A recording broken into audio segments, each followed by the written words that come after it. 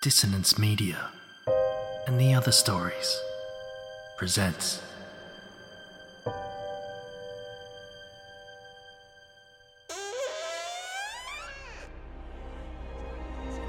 Step into the abyss of After the Gloaming, a gothic fiction podcast that delves into the depths of human emotion, unyielding love, revenge, internal struggles, and restless souls await you in 9 haunting episodes, where dread, fear, and rare glimpses of eerie happiness linger.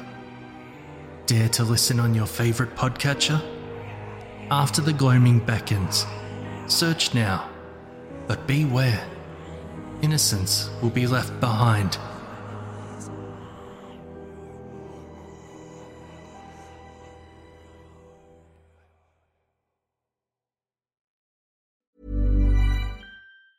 Quality sleep is essential. That's why the Sleep Number Smart Bed is designed for your ever-evolving sleep needs. Need a bed that's firmer or softer on either side? Helps you sleep at a comfortable temperature? Sleep Number Smart Beds let you individualize your comfort, so you sleep better together. J.D. Power ranks Sleep Number number 1 in customer satisfaction with mattresses purchased in-store. And now, save 50% on the Sleep Number Limited Edition Smart Bed for a limited time. For J.D. Power 2023 award information, visit jdpower.com/awards. Only at a Sleep Number store or sleepnumber.com.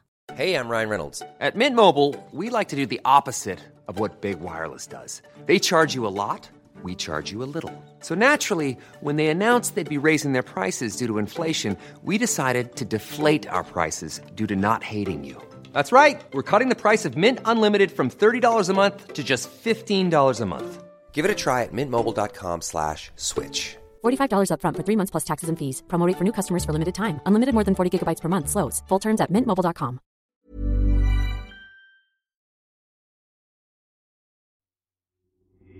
These aren't the stories your mother told you. No, these are the other stories.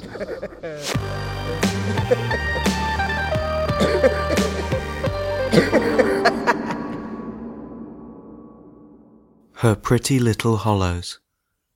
Written by Luke Condor. Narrated by Josh Curran. Saturday, 23rd of April, 1983. I loved her in that moment, but I had to leave. I'm on the plane now. I'm on my way back to sunny old England, and I've got a story and a half. The kind of story that you can't tell anybody. Not really. It's the kind of story that'll get you locked up in the nut bin. The kind of ramblings that'll get you daily group therapy sessions with a man who thinks he's a kitten and a woman who talks only in rhyme. The kind of talk that'll perhaps land you a lobotomy or two. Crazy is what I'm getting at. Insane. Downright mythical. Hang on. The steward is bringing me my scotch.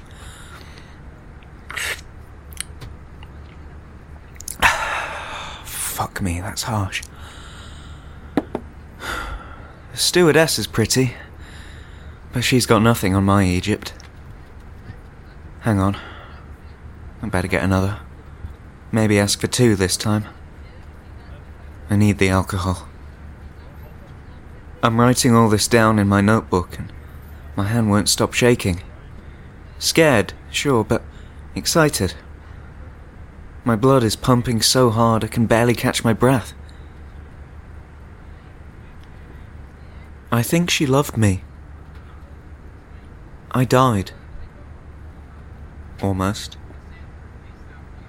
I escaped by the skin of my teeth, and I expect that Professor Engel will be surprised when I return, alive and well.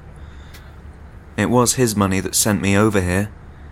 He and the British Museum paid for the expedition. A trip over to Egypt to an undiscovered dig site in Aswan. There'd been an earthquake. Nothing major, but enough to open a fault line 3 miles south along the Nile. It wasn't the fault itself that was worthy of a trip, but the underground chamber it led into. Most of the locals had been too scared to go in. They claimed it was cursed or booby-trapped or something. "Don't anger the gods are wrathful." Sure, but these gods ain't seen the insatiable beast that is the British Museum. Ancient cultures, relics, and if you're old enough, your remains all get gobbled up by the museum and put out on display. I do wonder why Engel did it. Jealousy, maybe? Perhaps my distaste for the museum's practices. I've been pretty vocal about it.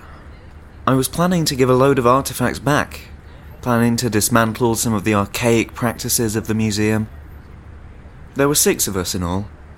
Myself acting as chief historian, a woman with halitosis and a constant stink eye as technician. Her name was Indy, funnily enough. In my head, I called her Indiana Jones. I never got the chance to say it to her face. There was also a bald bloke with a thick London accent called Kenneth, one native historian, Omar, and 2 other local boys who were constantly smoking, laughing and joking in their native tongue. I caught snippets of their conversations. It sounded like they'd grown up together, were planning on using the money to get out of the country, see more of the world. A shame, really.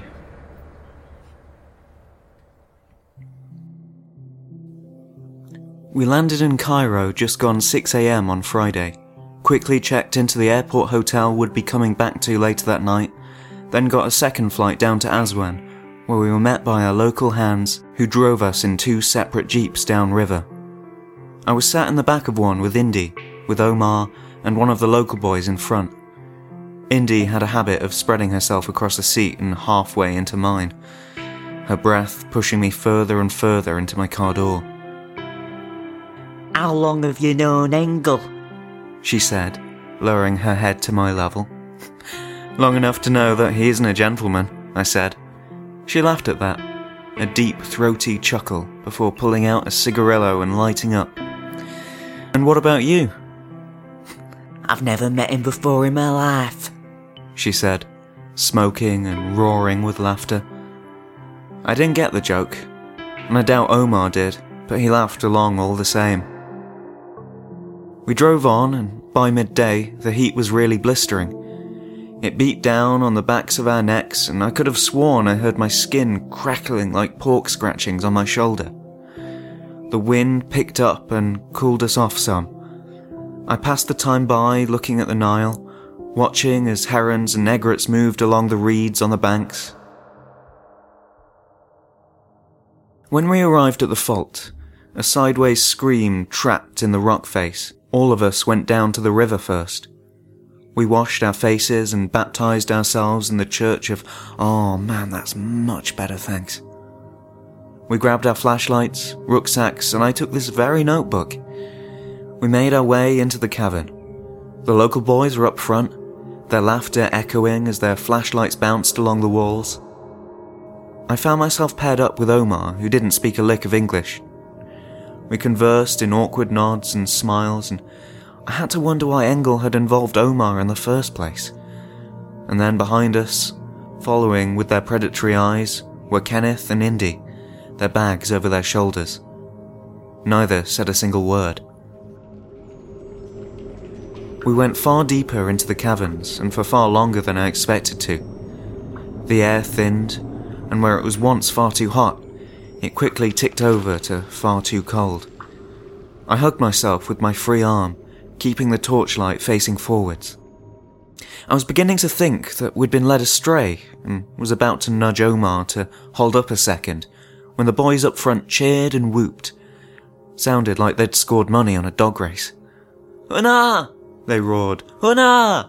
"Finally," I said, patting Omar on the back, who winced like an oft-kicked dog.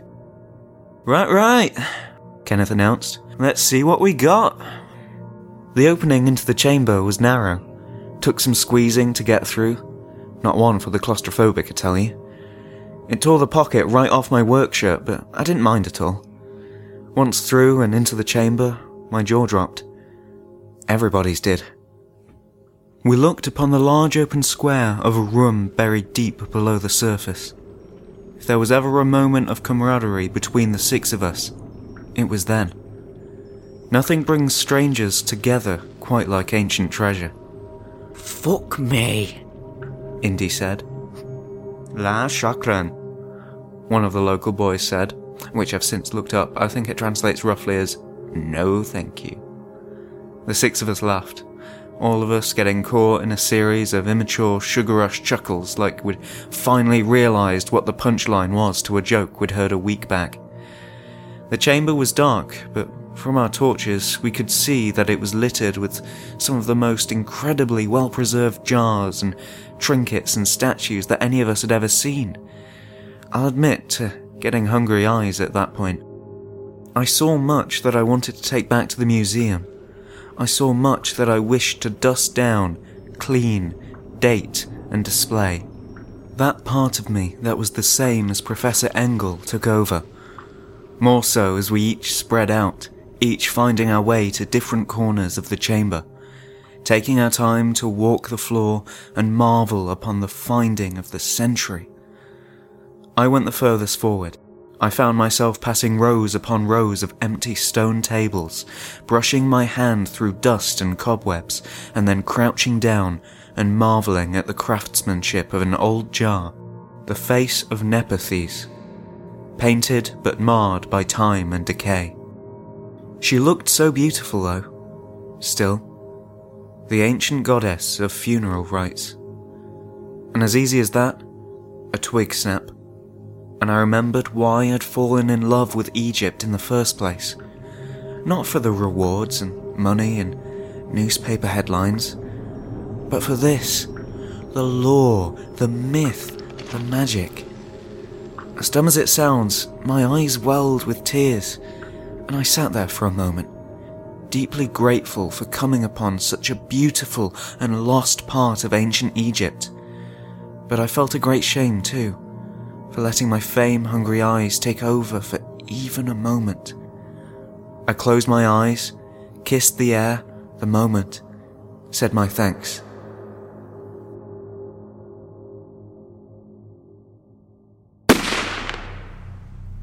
The first gunshot cracked the chamber in two. I heard a few pleas from Omar, squeaking like a mouse caught under the floorboards, and then that great thunder that made me drop the jar. It broke then, the face of Nepenthes shattered into many pieces. I looked up just in time to see the shadowy outline of Omar tumbling backwards like a falling tree. I saw their backlit silhouettes, Indy's and Kenneth's. Indy with her arm in her rucksack, pulling out a handgun, and Kenneth with his already raised, smoke rising from the end of its barrel. "I really am very sorry," Kenneth shouted, "but ain't none of you leaving this chamber alive." Double negative, I thought as I dropped to the floor. Double negative! My breath wheezed out of me in anxious bursts as I did my best, anything to bury myself deep into the ground. I knew right away that it was Professor Engel's doing. I only hated myself for not suspecting it sooner. They walked then, their boots echoing on the stone floor. I listened and winced with each step, saw their long shadows dancing like demons on the chamber ceiling. I reckoned they were a little over 10 feet away when they stopped. "Raja," one of the local boys said, which I now know to mean, "Please." The second shot was just as loud and thunderous as the first. I heard as the expired meat of the boy's body slapped the stone-cold floor. The second boy ran then, crying, back towards the opening in the wall, towards the fault line. "No worries," Indy said. "I got it." A third shot. More meat hitting stone, followed by a faint pitter-patter of what was likely to be the lad's brain matter raining down. An afterthought. No worries indeed. No hopes for the future to travel and see the world with your friend. No worries. Nothing at all. At this point my survival instinct kicked in and I ran too, but the opposite way. Deeper into the chamber, into the darkness. More thunder cracked. What felt like a bee zipped past and stung my shoulder. I ran, continued to run as more bees flew by. I ran all the way until I tumbled into a hole, maybe a cavern, something. I heard a faint pop in my ankle as I fell down, grazing my shoulder and cheek against the rough stone floor. I tried to hold my breath, but I could do no such thing. The pain in my ankle was simply too much to bear. I pressed my hands over my mouth, holding in my screams as I writhed around in the oily, wet dirt. My eyes slowly adjusted, and I saw the thing that was next to me. The open caverns of its skull, the exposed ribcage, knees tucked up into a fetal position. An ancient, dead thing. The mummified remains of a human being, thousands of years old. I didn't scream. These stone tables I'd passed weren't tables, but sarcophagi.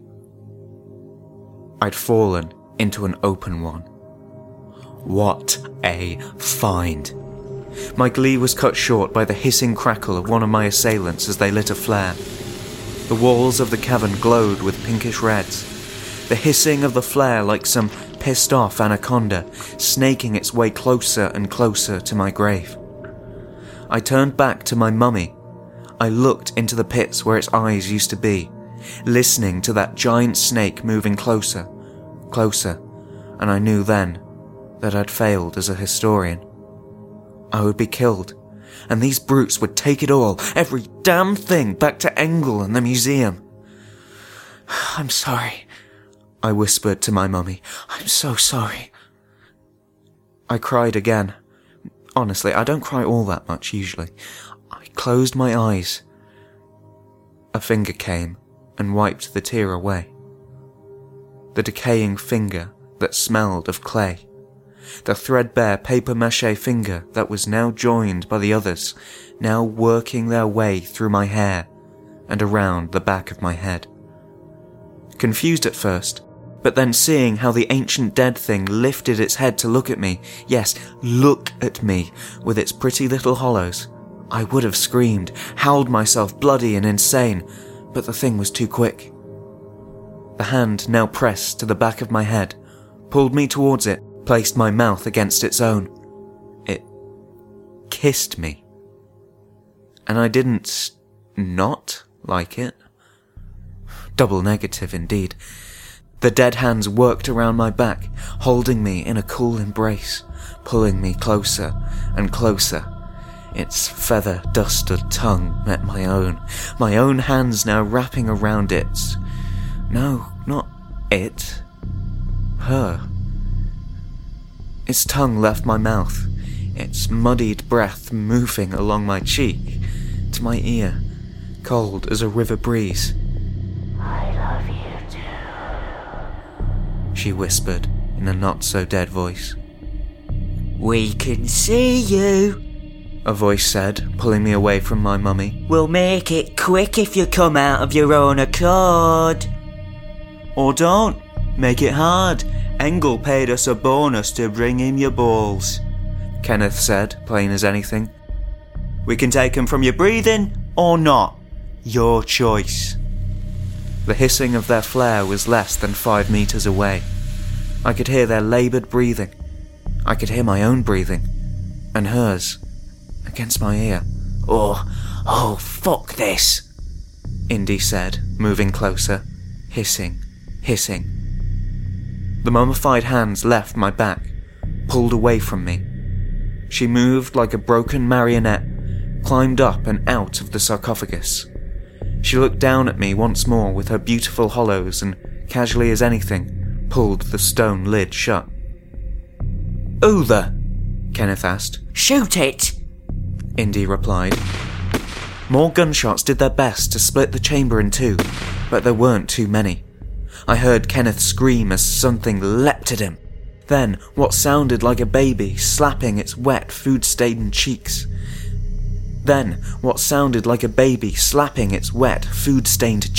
Splat, splat, followed by some screams, some moans. I heard as Indy's legs thumped into the side of my sarcophagi. The thing leapt again, a beautiful, delicate sound, followed by a ripping, a tearing. It reminded me of pulling a leg from an overcooked turkey. I heard the rich, succulent juices pitter-pattering against the stone lid above me. Smelled them, too. Then there was silence. And I was trapped. I pushed against the stone lid above, but it wouldn't budge. The pain in my ankle now screaming. I shouted for help for a while, until I passed out from either the pain or the exhaustion. And then I woke. In my hotel bed. I sat up. I thought it all a dream. Until I saw the shape next to me. A lump of dirt beneath the covers. I dared not lift them. I knew what was lying beneath. Shit, I whispered. Shit. I tiptoed like a kid on Christmas Eve night, grabbed my rucksack and ran for the airport, barely catching a flight back to London. And now here I sit, shaking, writing, drinking, wondering. I smell her decayed scent. I've smelled it ever since we took off, coming from the seat behind me. I loved her in that moment. Now I'm petrified. I will finish this diary entry, and then I will drink what little scotch remains in my glass. And then I will look over my shoulder. I fear I will see those pretty little hollows once more, looking out from between the seats, and maybe every moment afterwards. Wish me luck.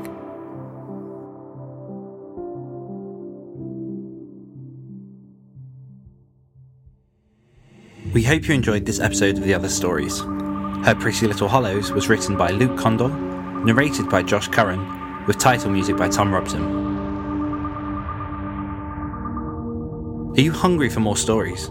Well, every month we release a sneaky bonus extra story exclusively for our members over at patreon.com/Hawk and Cleaver. For as little as $1 a month, you can get early access to episodes, as well as bonus content and more. That's patreon.com/Hawk and Cleaver, and join for less than the cost of a coffee a month.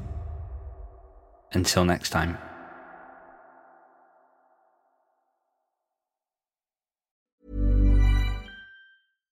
Hi, I'm Daniel, founder of Pretty Litter. Cats and cat owners deserve better than any old-fashioned litter. That's why I teamed up with scientists and veterinarians to create Pretty Litter. Its innovative crystal formula has superior odor control and weighs up to 80% less than clay litter. Pretty Litter even monitors health by changing colors to help detect early signs of potential illness. It's the world's smartest kitty litter.